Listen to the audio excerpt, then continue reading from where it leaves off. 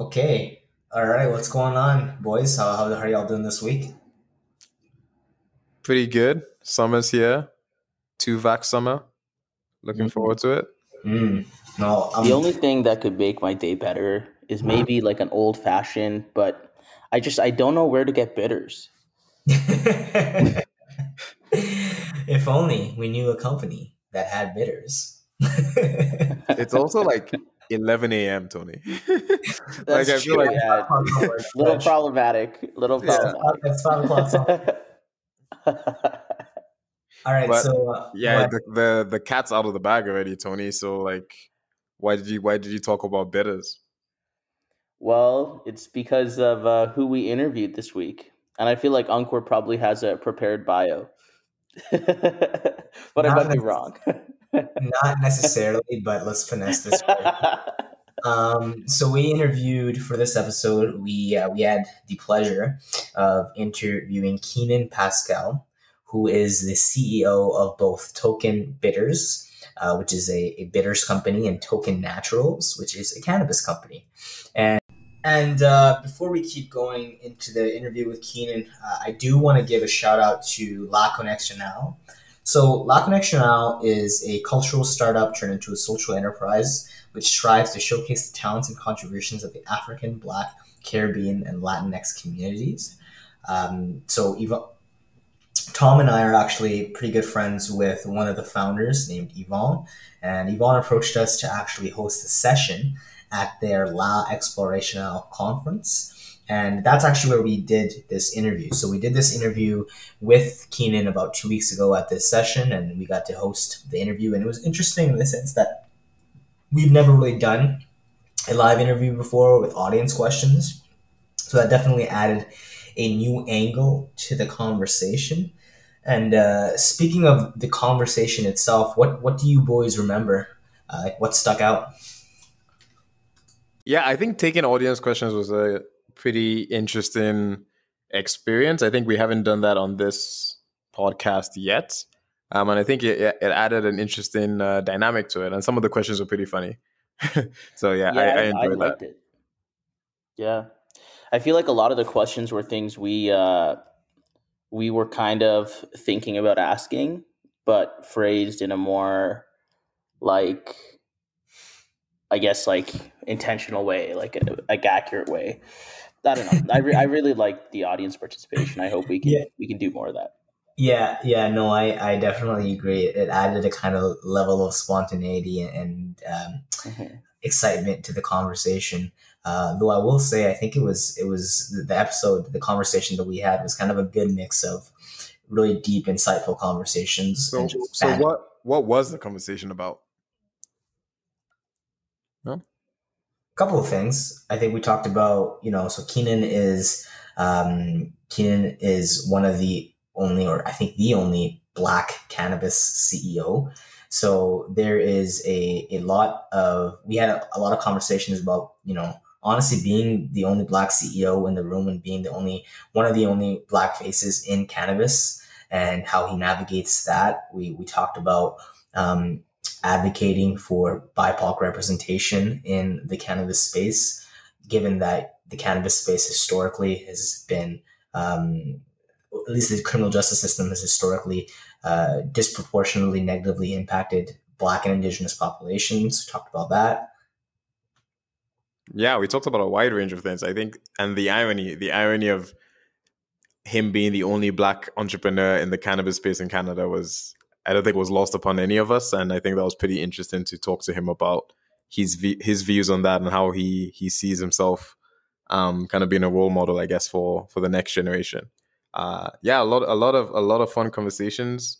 Wide range of topics, audience questions, and Keenan was great. He was honest. He was candid, and I think the audience is gonna really like the episode this week. Really happy we got to have that conversation. Absolutely. Okay, in that case, without further ado, why don't we get out of the way and let you all listen to the episode? So yeah, without let's get started with our interview with Keenan Pascal.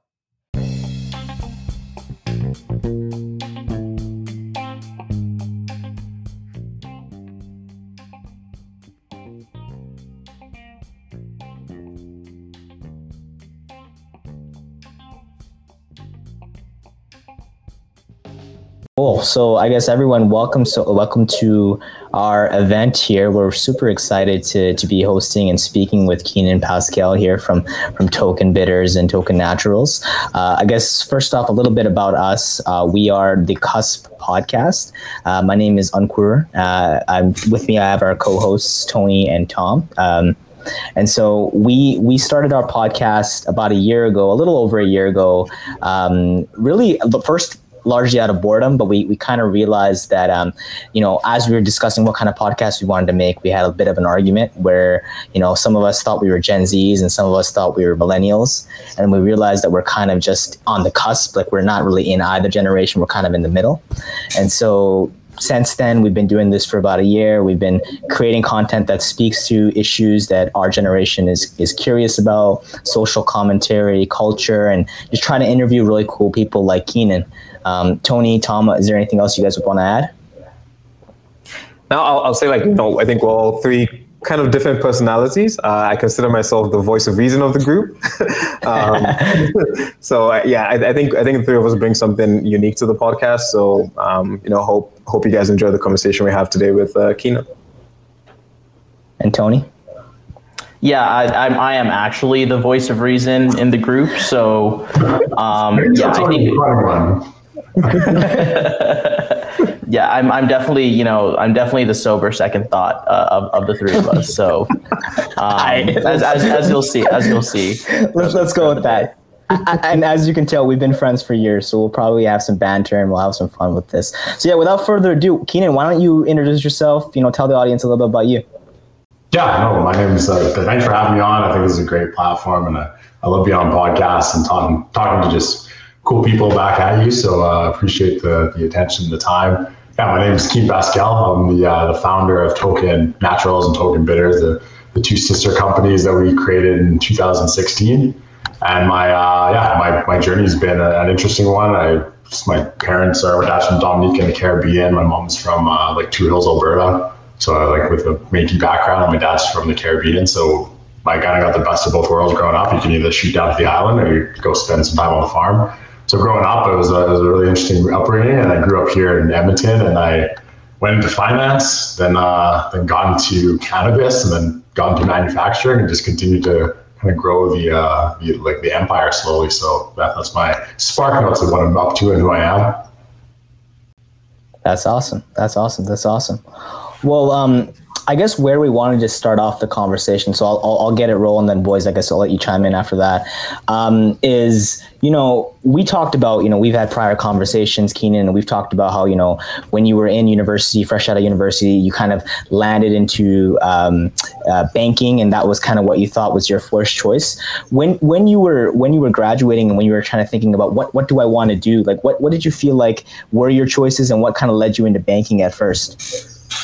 Yeah, so I think one of the cool things when I was graduating, it was I really wanted entrepreneurship. So growing up, I always do I'd be the guy that run the pub crawl bus, or I would bartend, or I'd do little at a painting company, and I always have little entrepreneurial projects. And then when I graduated, I realized entrepreneurship is really tough, super tough, especially when you finish school and you don't really know anything. And so the reality kind of hit, and I was my dad's go get an actual job. And so I became a bank teller. That was I started at the very bottom of banking, became a bank teller, and quickly got into the personal banking side. And then for me, banking was a wicked place to learn the fundamentals of how money works, how to leverage things, how to use debt, how to build credit, how to build that rapport with the banks, and then starting to see budgeting and then when you got more into the entrepreneur side of things, into business banking, learning how that works. So for me, it was a great exposure to a breadth of business. So right out of school, tried entrepreneurship, realized I needed a little bit more experience before I could really cut my teeth on it. And then banking was that next logical step for me. So I really enjoyed my time in the bank. I ended up 7 years between Scotiabank and then into ATB. And with ATB, I went to a smaller bank, which I thought I could climb the ladder faster, and which I was able to. So by the end, I was doing internal consulting for the bank. It was a really cool position where you worked more on the strategy side, and that's where I got exposed to the MBA concept, and that's what sent me to UBC to do my MBA.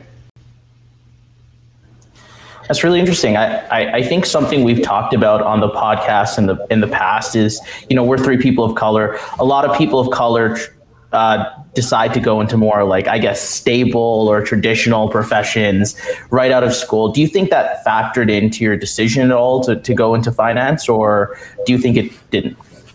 Oh yeah, no, absolutely. I think the thing that, like, the reality of being a person of color is, like, we don't have that generational experience of wealth management. Like, it's not like, we have a bunch of rich uncles that you can kind of talk to about trading stocks, or like, my dad, I know he had like a retirement fund, which is an RSP, but beyond like a mutual fund, he probably had no idea what, like, he's probably never bought a stock in his life, now that I think about it. And like, that's just something, as a person of color, when you're going to school and you're taking your finance courses and trying to figure that out, it's like, yeah, where am I going to get that exposure? And you kind of got to teach yourself. So I think it's kind of a natural progression as you find these stable, safer jobs right off the hop, so you can kind of, get your runway and start picking up steam, and then you kind of launch. It's a little slower being a person of color and kind of jumping into it, but it's just the reality of that. But I'm optimistic that the next generation, like, you see it already. Like, I'm sure you guys are into, doing the crypto investing, and you guys are kind of staying ahead of the game. And it's just like, my generation didn't have that. We had our parents, and then, I think it's just going to get better and better as we go. You mentioned crypto, and I remember just like all my crypto accounts are kind of in the red right now. But I think you bring up a good point. No, it's really tragic. Be careful out there with crypto. But Keenan, I'm wondering, so, you were it sounds like you were doing really well for yourself, right? You were in banking, you were going up the ladder, you were in internal consulting for the bank. What made you leave that, rather safe and cushy position and decide to, kind of risk it all and go be an entrepreneur? Yeah, no, great question. So for me, it was, so I went to my MBA with the intention of going back into banking and just skipping steps. So like there, you have to spend so much time in a role, but if you have an MBA, it moves you faster. So that's what I was doing the MBA for a selfish, like, hey, I just want to skip a couple of levels of management. And while I was there, I decided to do a full-time program because I wanted to get more ingrained in the experience. And an MBA is fun because it's like going to college with disposable income. So it's like you're still, going to school, but you have your weekends and your party time. So that was definitely a fun experience. And that disconnect from the 9 to 5 was probably one of the biggest drivers. Was like, I wasn't getting a paycheck every 2 weeks. And I realized I didn't need to get a paycheck every 2 weeks. I could kind of rely on my own like savings. And by this time, when I went into my MBA, like I bought my first house when I was 23, and then just bought a house every couple of years. So by the time, I think I went to the MBA with like 2 or 3 rental properties. And then I realized, I was like, hey, I can actually, I don't need to just work a 9 to 5. I can take a little bit more risk. And the other thing that really pushed it, like, that sounds like smart and a lot of foresight, but it was just timing, in the sense that I was graduating when oil was crashing again in like 2015, 2016. And the banks were like, yeah, no, you can't have your dream MBA job. You have to go back to your old sales job. And I was like, I got a little bit of a chip on my shoulder of like, I don't want to go, I just did, 16 months, 2 years of this program. I don't want to go back to my old job. So I was just like, I'm going to just quit and go do something else. And that was what's pushed me into it. Kind of decided to burn the boats at the water's edge and figure it out.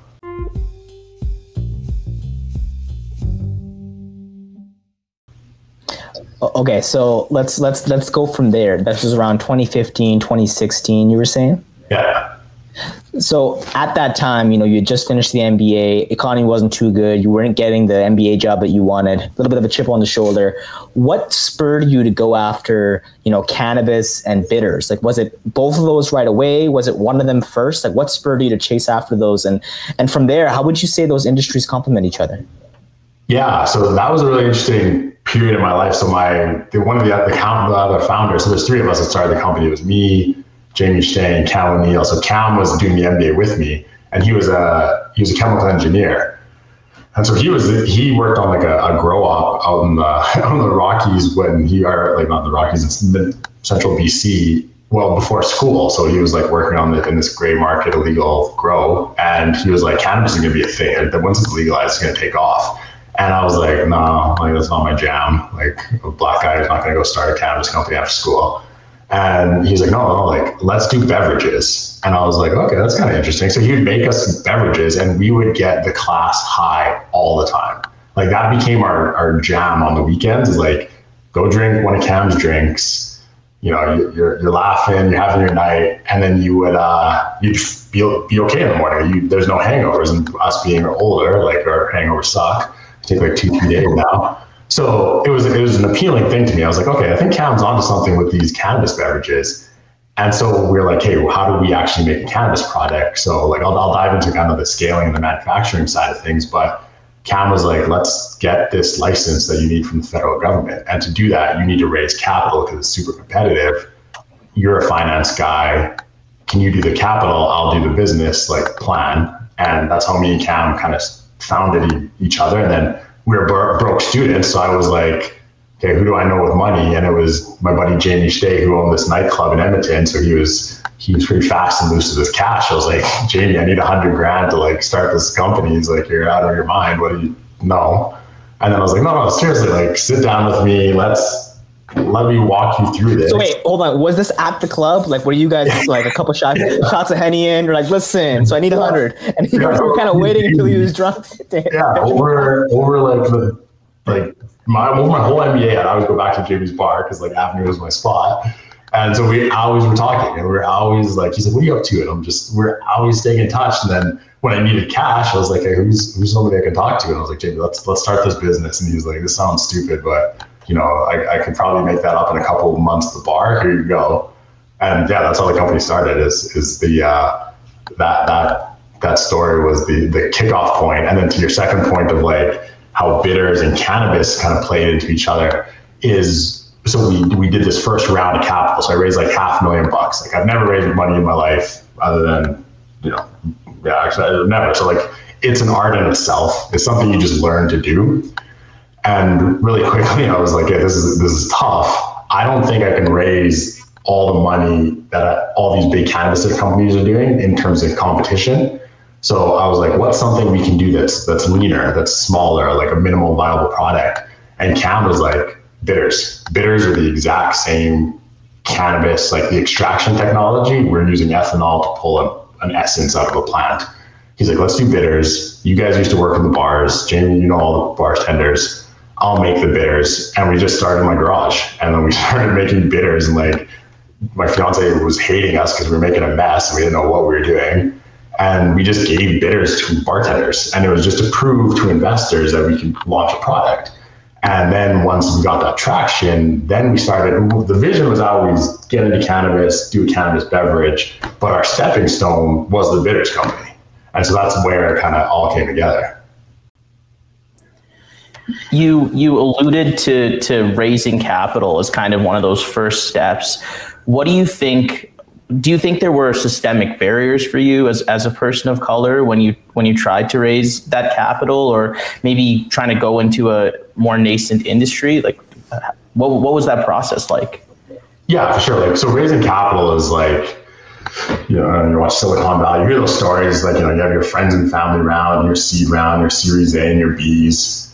Like people of color don't have the friends and family with the capital. Like that's just not, we don't have generational wealth yet. It's just not in our broad wheelhouse. So for me, raising capital was going outside of our kind of like my black, you know, cohort and going more into like, hey, where are these? So we ended up, well, like our company is 70% owned by people of color and females, but it's like, you know, I will tap into the Arab and the Muslim community and the Jewish community. And like, we started broadening who we asked for cash with. And we started using, like, Edmonton's a cool city in the sense that like you grow up not really just having one clique and one color. Like, you know, people of color in Edmonton kind of like, you know, you give each other the nod and like, you know, you're standing, you're the only white guy and the only black guy in a room full of white guys. Like a brown guy walks in, you recognize each other and you get that nod. So Edmonton's cool that way in terms of raising capital or networking in the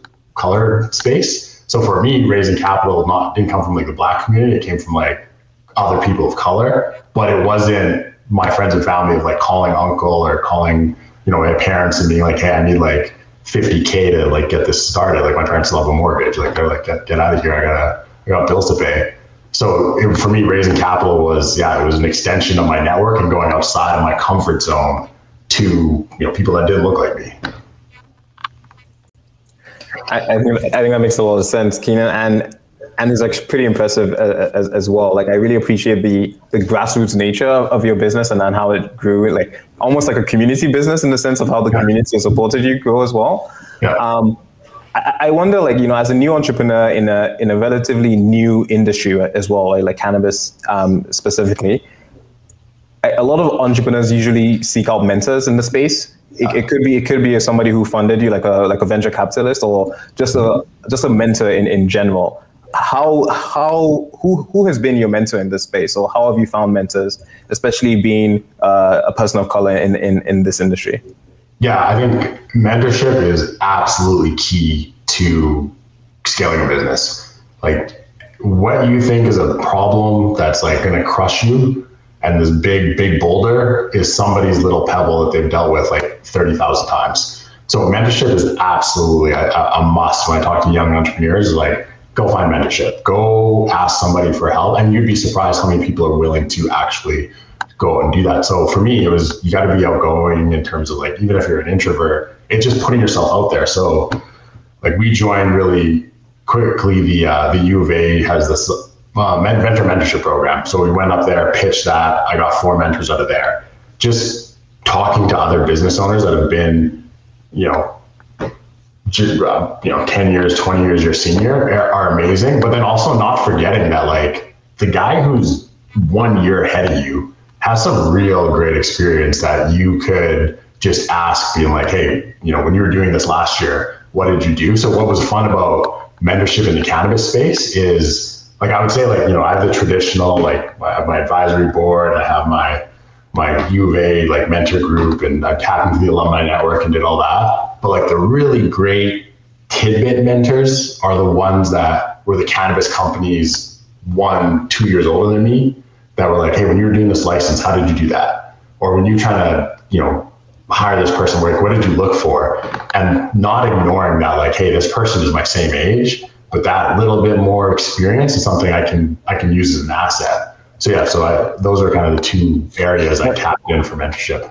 That's interesting, because I imagine, like, in a relatively new industry, people will be a bit competitive and maybe kind of want to keep their trade secrets, right? But it seems like people are pretty collegial about it as well.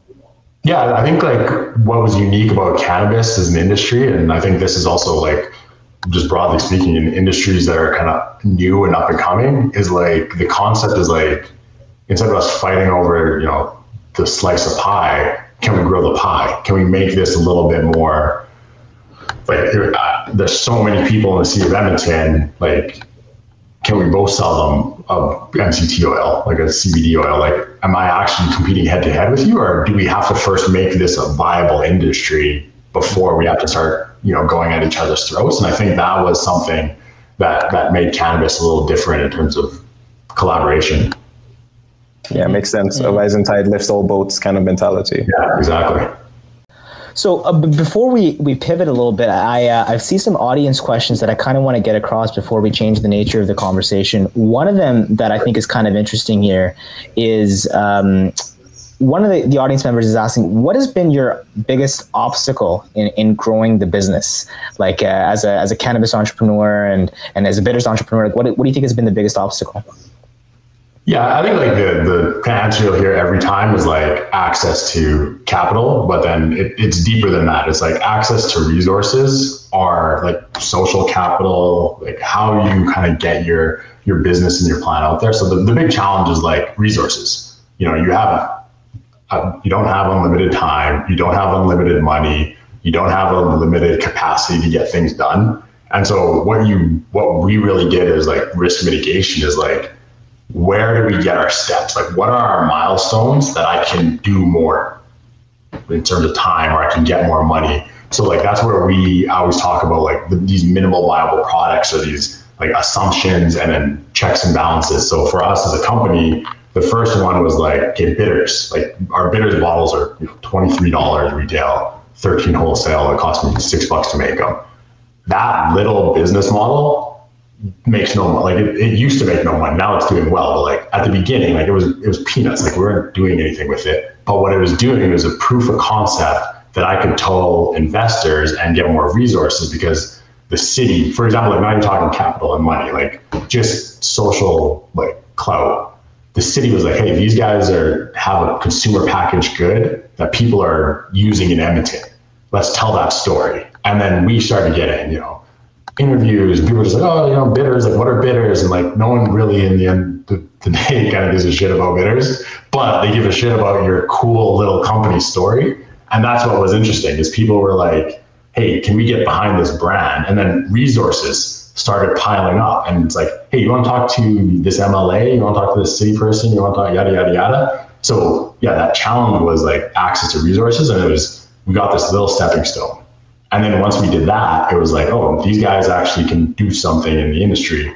Let's see if they can do something in, like a crazy story to kind of jump to a story. It's like, we went from Edmonton, Alberta to Tokyo with our bitters. And like, that's a story in itself. But like, that was not because our company had like this grand vision to become an international brand. It was because someone in the city was like, hey, you guys are actually fun to hang out with. Why don't you come on this trade mission? And now we're in Japan. So like, it's the stepping stones of your resources that break down these challenges to kind of the capital and the social equity you want to bring into your company.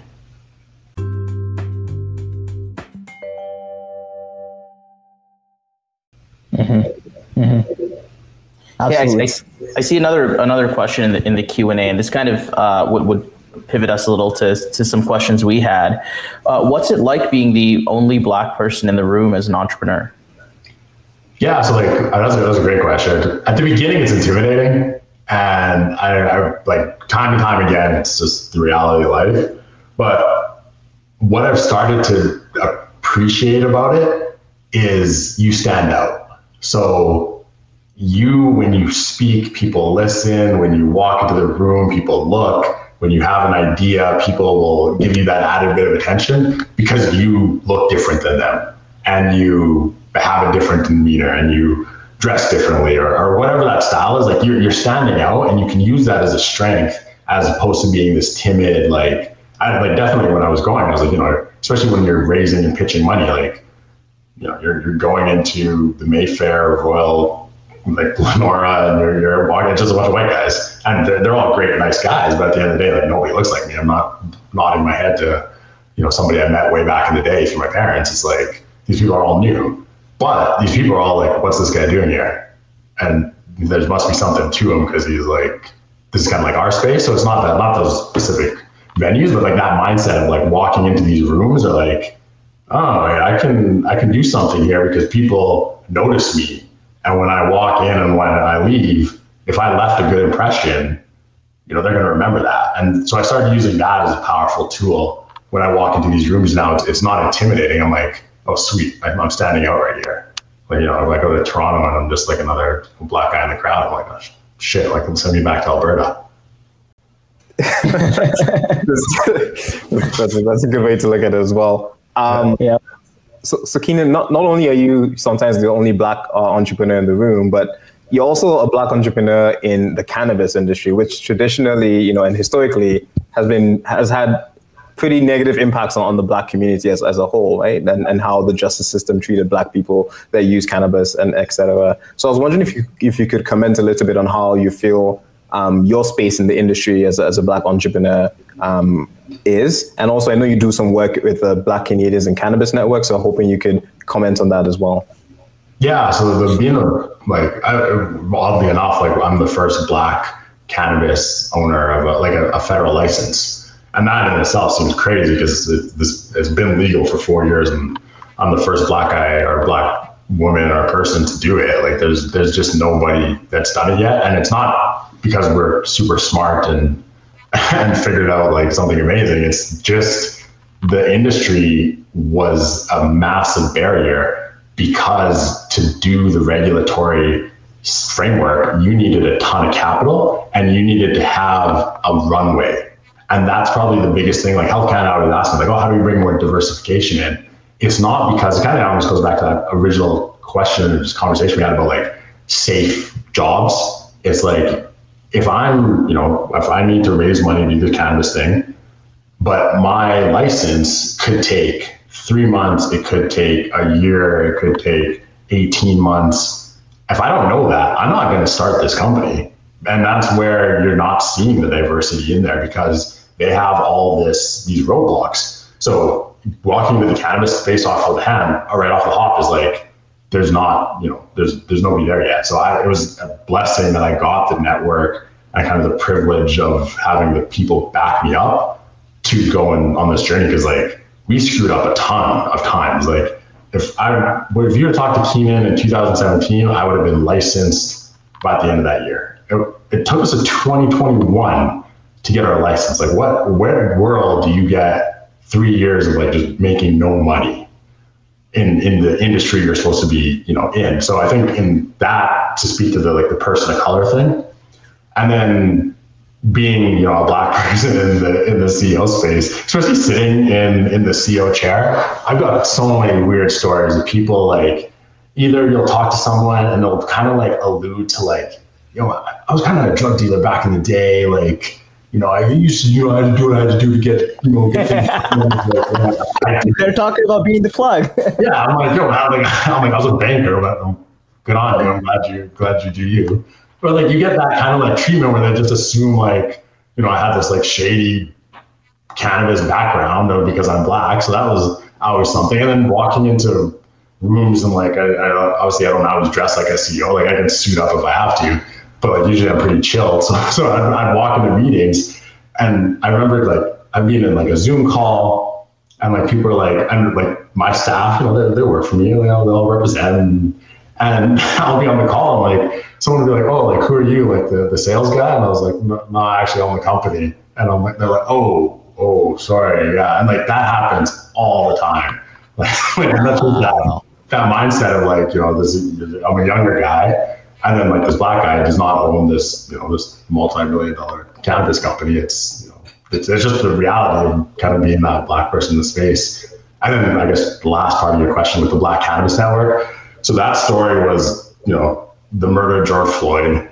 Everyone was like, where do we help Black people? So cannabis became that, where's the Black people in cannabis? And so everyone just turns to me because I'm like a vocal kind of space in the cannabis industry. And they're like, where are all the Black people? And I was like, I have no idea where the fuck all the Black people are. So I just put a post out, and I was like, where are all the Black people? And then there's tons of Black people in the cannabis space. They're just like, in entry-level jobs, or trying to get into it. It was like 40 some people put their hand up and was like, yo, I'm here. So we just created a network, and it was that simple. And that's what the Black Cannabis Network is all about. It was just a connection point, and that's where that started. Right. Well, on that note, I mean, sorry, there's like 10 different directions we can go from that anecdote and that story. Let's do this first, and then maybe if we want to circle back to some other things, if Tony or Tom want to. The one place I want to go to here is, so you talked about, you started doing this advocacy work with the Black Canadians in Cannabis Network, and you've started liaising with the federal government. As somebody who's kind of dealt with issues, you talked about, for example, how long it took you to get licensing.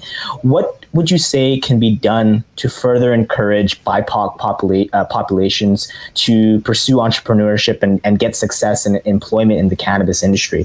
Is it as simple as, accessible financing or improving licensing requirements, or do we require a more nuanced take or approach on this? Yeah, I think the big thing is like, let's talk more action. So like they've asked me, like I've sat in task force and the panels, and like the nod I give to government right now, they're trying. They're actually like actively, how do we make this better? But it comes down to really two things. Like you have to put mentorship and leadership in the space. Like if I'm coming into a new space and I don't see anybody that looks like me, I'm not, just going to jump in 2 feet because I don't know if it works. Like, is there another Black person that made this work? Like now you can say, yeah, there's a couple, and there's like some like Ashley out of Toronto with Harvest, and like me, and like there's a bunch of up and coming. So that's exciting. But like you have to have mentorship. So you either have to give, the people who are interested, a pathway forward through, hey, look at these people, tell their stories, put it out that they're like, you can be as successful. And this goes for like, not just, Black people, but like females, like where are the female CEOs in this industry? And it's going to be that, like, tell the story. So that was the number one thing I always suggest to them. And the other one is like path to licensing. Like these licenses they're cumbersome. They're massive documents. It's like, you have to have your shit on point. You have to have your lawyer, your accountant, your consultant, your quality assurance person. That's hard to do if you're just, coming from the gray market or you're just trying to get into it. So it's like, how do I get that? If you are serious about it, make a path that's just for Black people or Indigenous or women. Like, be like, hey, we'll actually make it easier for you to get your license and faster if you actually take the risk, because it's still a massive risk. So those are the two things when people always ask, like, what can I do? I was like, make it easier, give them mentorship. And then the money and everything else will come after. But if you don't do those two things, it's going to be like you could throw millions of dollars at this problem and it's not going to go away. It'll help. Like, I'll take it, but yeah. 100%.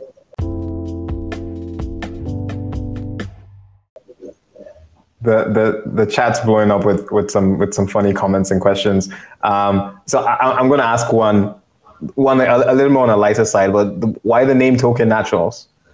Yeah, so like people are joking about it in the chat. Yeah. Sure. It was definitely like we made it as the like a token to a good time, but it was definitely like it was a Black guy at the time. Like Cam was a gay guy, so it was like me and Cam were kind of the token guys in our class, and so we called it Token. So it was like a triple entendre. You had a couple things going there. Yeah. Cam had his part, and I had mine, and I was up. Oh man, what's the? I'm curious about this. You piqued my curiosity. What's the wildest story you have of like a low key CEO pulling you aside and being like, yeah, I used to be in I used to be involved in drugs, or just kind of like a weird story where you're kind of just like, did that just happen? Yeah, it was just like actually yesterday. Like, I won't name names, but I'm talking to this supplier.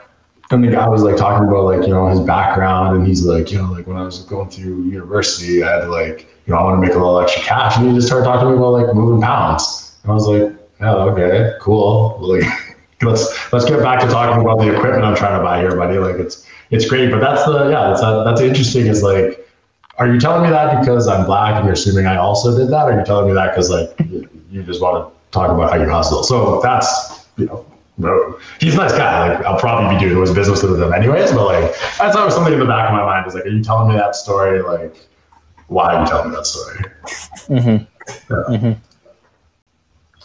Yeah. So 100%. both as like a Black person and an entrepreneur having experiences like this, like you've told us about this journey, and I might be projecting, but to me that sounds like an emotional roller coaster. So like, I'm sure you had like social supports and networks to lean on, but what was it like dealing with kind of the emotional cost of running the business? Yeah, like you definitely need, if you're scaling a business in any capacity, like Black, female, male, like you need a support network because you're not going to get far. It's not, a you against the world situation because the world's going to crush you and win. But like, that's where like I always thought when people are asking is like, it's kind of these realities of like, you got to build a team around you that is going to, roll in the same direction of you. Like you may be rolling in the wrong direction, but everyone's got to be on that boat going the same way. And so like, I always talk about like people really when they're starting their businesses or people of color is like, you see, especially like Black males, like you want to be you're going to do it by yourself. Like I'm going to pull up my, bootstraps and like, this is me. And sometimes you can only get so far doing that. And so especially when I talk to like young Black men, I was like, find that partner, find that like, maybe it's your friend that you're tight with and you're both starting businesses. Like I got my buddy Rob that we've always been tight, or it's like, it's your spouse, your fiance. Like I couldn't have started a business if I didn't have like the backup at home. Like you need that backup and mental support because like, you're not going to do this by yourself all the way. And then it comes down to like, people always wait to the very last minute to hire somebody when they absolutely need them. And it's like your house is burning down and you drag the person in the house with you and be like, yo, let's fix this. Where it's like, yo, why don't we bring somebody in when we're building the house and it's nice and it's peaceful. And yeah, I'm going to be putting money up right now. and I'm not going to be getting that money back. But that was a shift in mindset where for scaling this business, it was like, I can't bring people in at the last minute. I can't bring them in when I'm like, I absolutely need an accountant or I absolutely need a sales guy. Like, I'm going to pay you, you know, like I'm below market because I'm cheap and I'm broke, but come in now and help me get to this point. And when we get there, you know, have a little bit of the company, have a little, like, we'll get you to the salary you want. And so those are like that mental support, and building a team around you is by far the strongest thing you can do as an entrepreneur, of like getting ahead and getting ahead fast. Because that's, if this token was me, Cam, and Jamie, we'd probably be in the ditch right now. But now we have like 13 staff in one company, 3 staff in the other company. We got mentors and consultants up the wazoo, and 83 investors, and that's a team. It's like it's a family thing now. So yeah.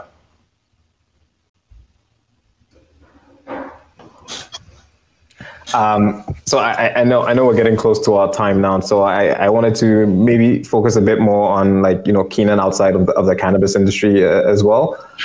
So on a similar vein to like where Tony was going, the emotional stress of dealing with being an entrepreneur in this space.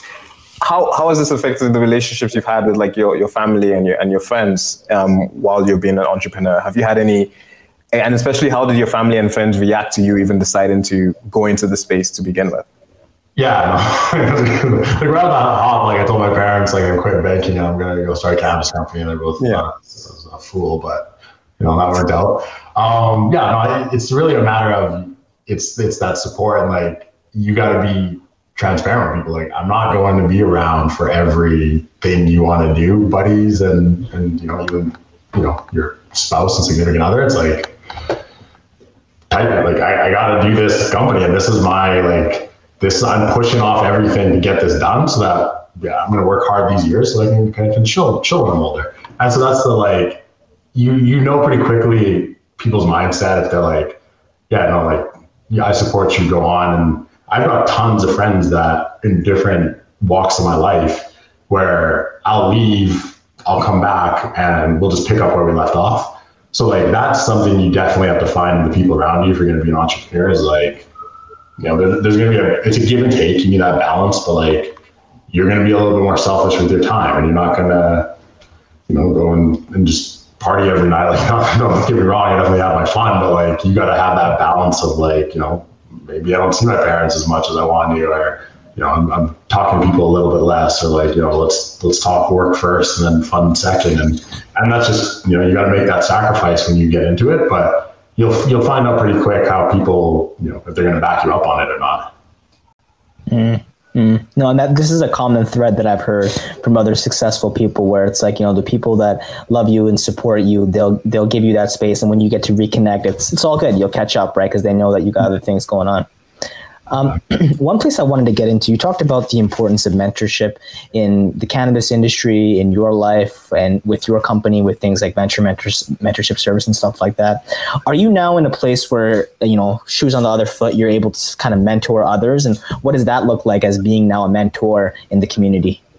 Yeah, no, absolutely. Like, I've got a bunch of people I talk to on the regular, just, you know, I don't want to call myself a mentor, but like I do mentor people. And it's like, it's that mentality. Like, someone did it for me, and like I 100% wouldn't be here if someone didn't give me those. And to me, I think a lot of people forget how easy it is to be kind. Like, you know, you call me, I can give any human being 15 minutes of my time. Like, it's not hard to pick up the phone and answer a question and do that. So like, obviously with mentorship, it takes a little bit more. You got to put more time and effort into it, but I view mentorship as a give and take. It's like when you talk to somebody and I'm teaching something, I forget how, when I was, you know, 3-4 years ago in your situation, how scary and stressful that was. And it reminds me of like how I dealt with that. And it's not like the world's, you know, it's kind of the same thing. Like, I'm helping you solve this problem, but I'm probably going to see something again very soon. And because I'm talking about it and I'm working it through you, when I get that, you know, when it comes back around, it's my turn to deal with, you know, a company problem or an employee or something. It's that mentality of like, I'm constantly learning by teaching, and it's a circle where it just comes back. So I view mentorship as like, my mentees are giving me just as much as I'm giving them in terms of mentorship. So I'm always for it. I think everybody across the board, if you can, mentor somebody, ask for help, or somebody asks you for help, just give them a little bit of time, because I was blown away by those little seeds I plant. Like one prime example is I was next to this one kid in university. This one kid talked to this lady about this tech group. And she's like, you should talk to Keenan. He's a cool guy, nice guy. This lady's like, hey, I don't know you from a hole in the wall, but I got a good referral. You want to go for coffee? Go for coffee with this lady. Long story short, I probably pulled $700,000 out of this network that I got from this lady because I had coffee with this kid. Wow. And it's like those little things. It's like that literally, I always think of that when people are like, even when people teleconference me random things, I'm like, hey, you want to sell me something? I'll at least hear what you're trying to do, and I'll be, nah, sorry, bro, like, good luck. But I'll take that. I'm not going to just like hang up the phone. I'm like too busy or that. I'm like, here, talk to this person in my company, or send me an email and I'll see what I can do. But that is something that I always try to remind people, is like, it's those little things are going to pay huge dividends if you wait a couple of years. Love it. Love it. The random acts of kindness paying dividends. I love that. Yeah, for sure.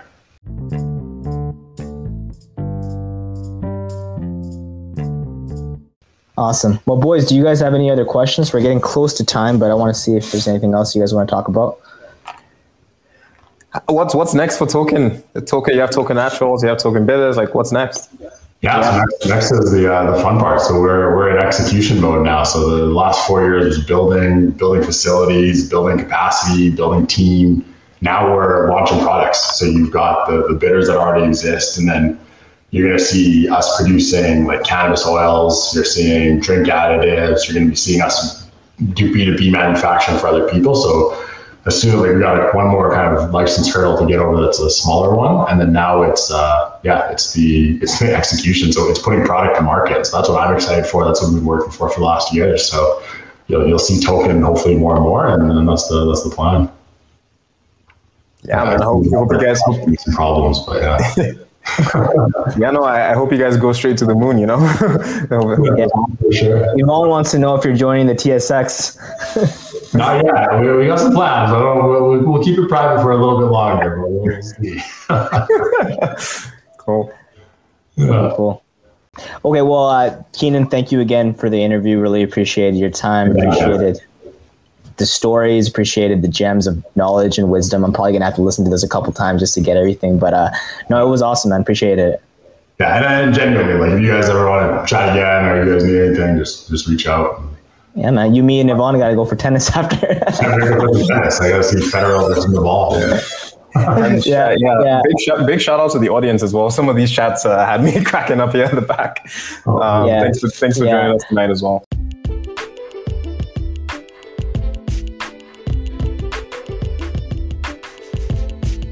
Last thing I'll say, two things I'll say. One, if you enjoyed this conversation and you're kind of enjoying conversations like this, definitely we'd love it if you could listen to our podcast or subscribe. We are The Cusp Pod on Spotify, Apple Podcasts. You can find us, and we love to just kind of put out content like this. The other thing I say is I want to give a huge shout out and thank you to the Connexional team. In particular, I've been liaising very heavily with Yvonne and Patrick, who have been extremely helpful in setting this event up. And so thank you for thinking of us for this opportunity and for putting this event on. We really appreciate it.